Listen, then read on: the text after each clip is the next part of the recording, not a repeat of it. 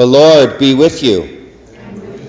A reading from the Holy Gospel according to St. John.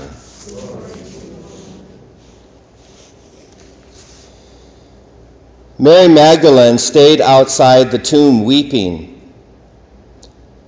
And as she wept, she bent over into the tomb and saw two angels in white standing there, one at the head and one at the feet, where the body of Jesus had been. And they said to her, "Woman, why are you weeping?" She said to them, "They have taken my Lord, and I do not know where they laid him." When she had said this, she turned around and saw Jesus there, but did not know that it was Jesus. Jesus said to her, "Woman, why are you weeping? Whom are you looking for?" She thought it was the gardener and said to him, "Sir, if you have carried him away, tell me where you laid him, and I will take him." Jesus said to her, "Mary." She turned and said to him in Hebrew, "Rabboni," which means teacher. Jesus said to her, "Stop holding on to me, for I have not yet ascended to the Father. But go to my brothers and tell them, I am going to my Father and to your Father, to my God and your God." Mary went and announced to the disciples, "I have seen the Lord." And then reported what had been told to her.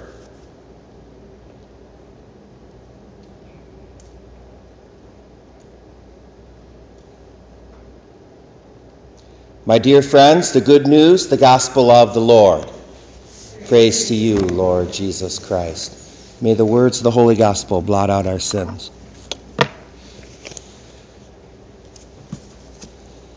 Joyful, joyful. My dear friends, as we continue to celebrate the wonderful season of Easter, we fast for 40 days, but we celebrate for 50 days. And we are taking this opportunity to meditate deeply on the resurrection of Jesus. Not just the past, that Jesus rose from the dead, and not just the future, that we will all rise from the dead when Jesus returns, but especially the present. What difference does it make to our life that Jesus is resurrected from the tomb? How does that touch my everyday living in this world? And yesterday we talked about the charism of preaching and the charism of the Holy Spirit.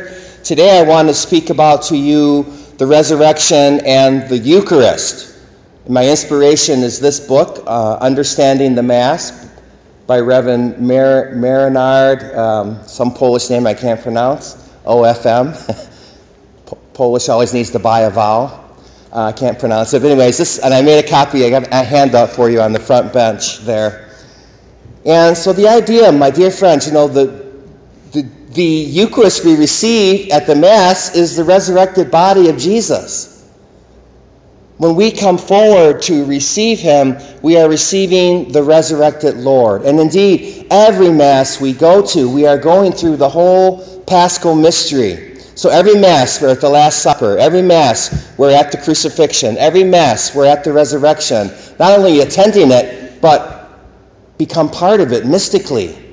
We become joined to Jesus Christ in these actions. And this book has a wonderful quote, which I'm going to use from Archbishop Fulton J. Sheen, one of my heroes. And this author says, Archbishop Fulton J. Sheen puts it very beautifully when he says, "In the offertory, we are like a lamb led to the slaughter. In the consecration, we are the lamb slaughtered as a sacrificial victim.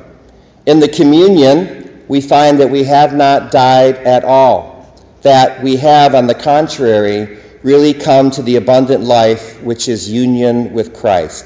We find that our death was, after all, no more permanent in the consecration than the death on Calvary.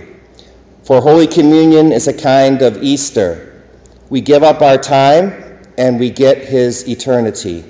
We give up our sin and we receive his grace. We give up our petty loves and we receive the flame of love."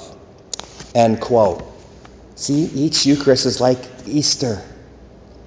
We journey with Jesus to the cross.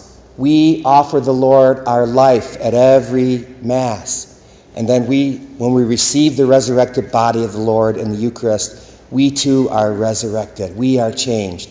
And then we are sent into the world on this beautiful mission which God gave us, which is the salvation of souls. It's so beautiful, my dear friends.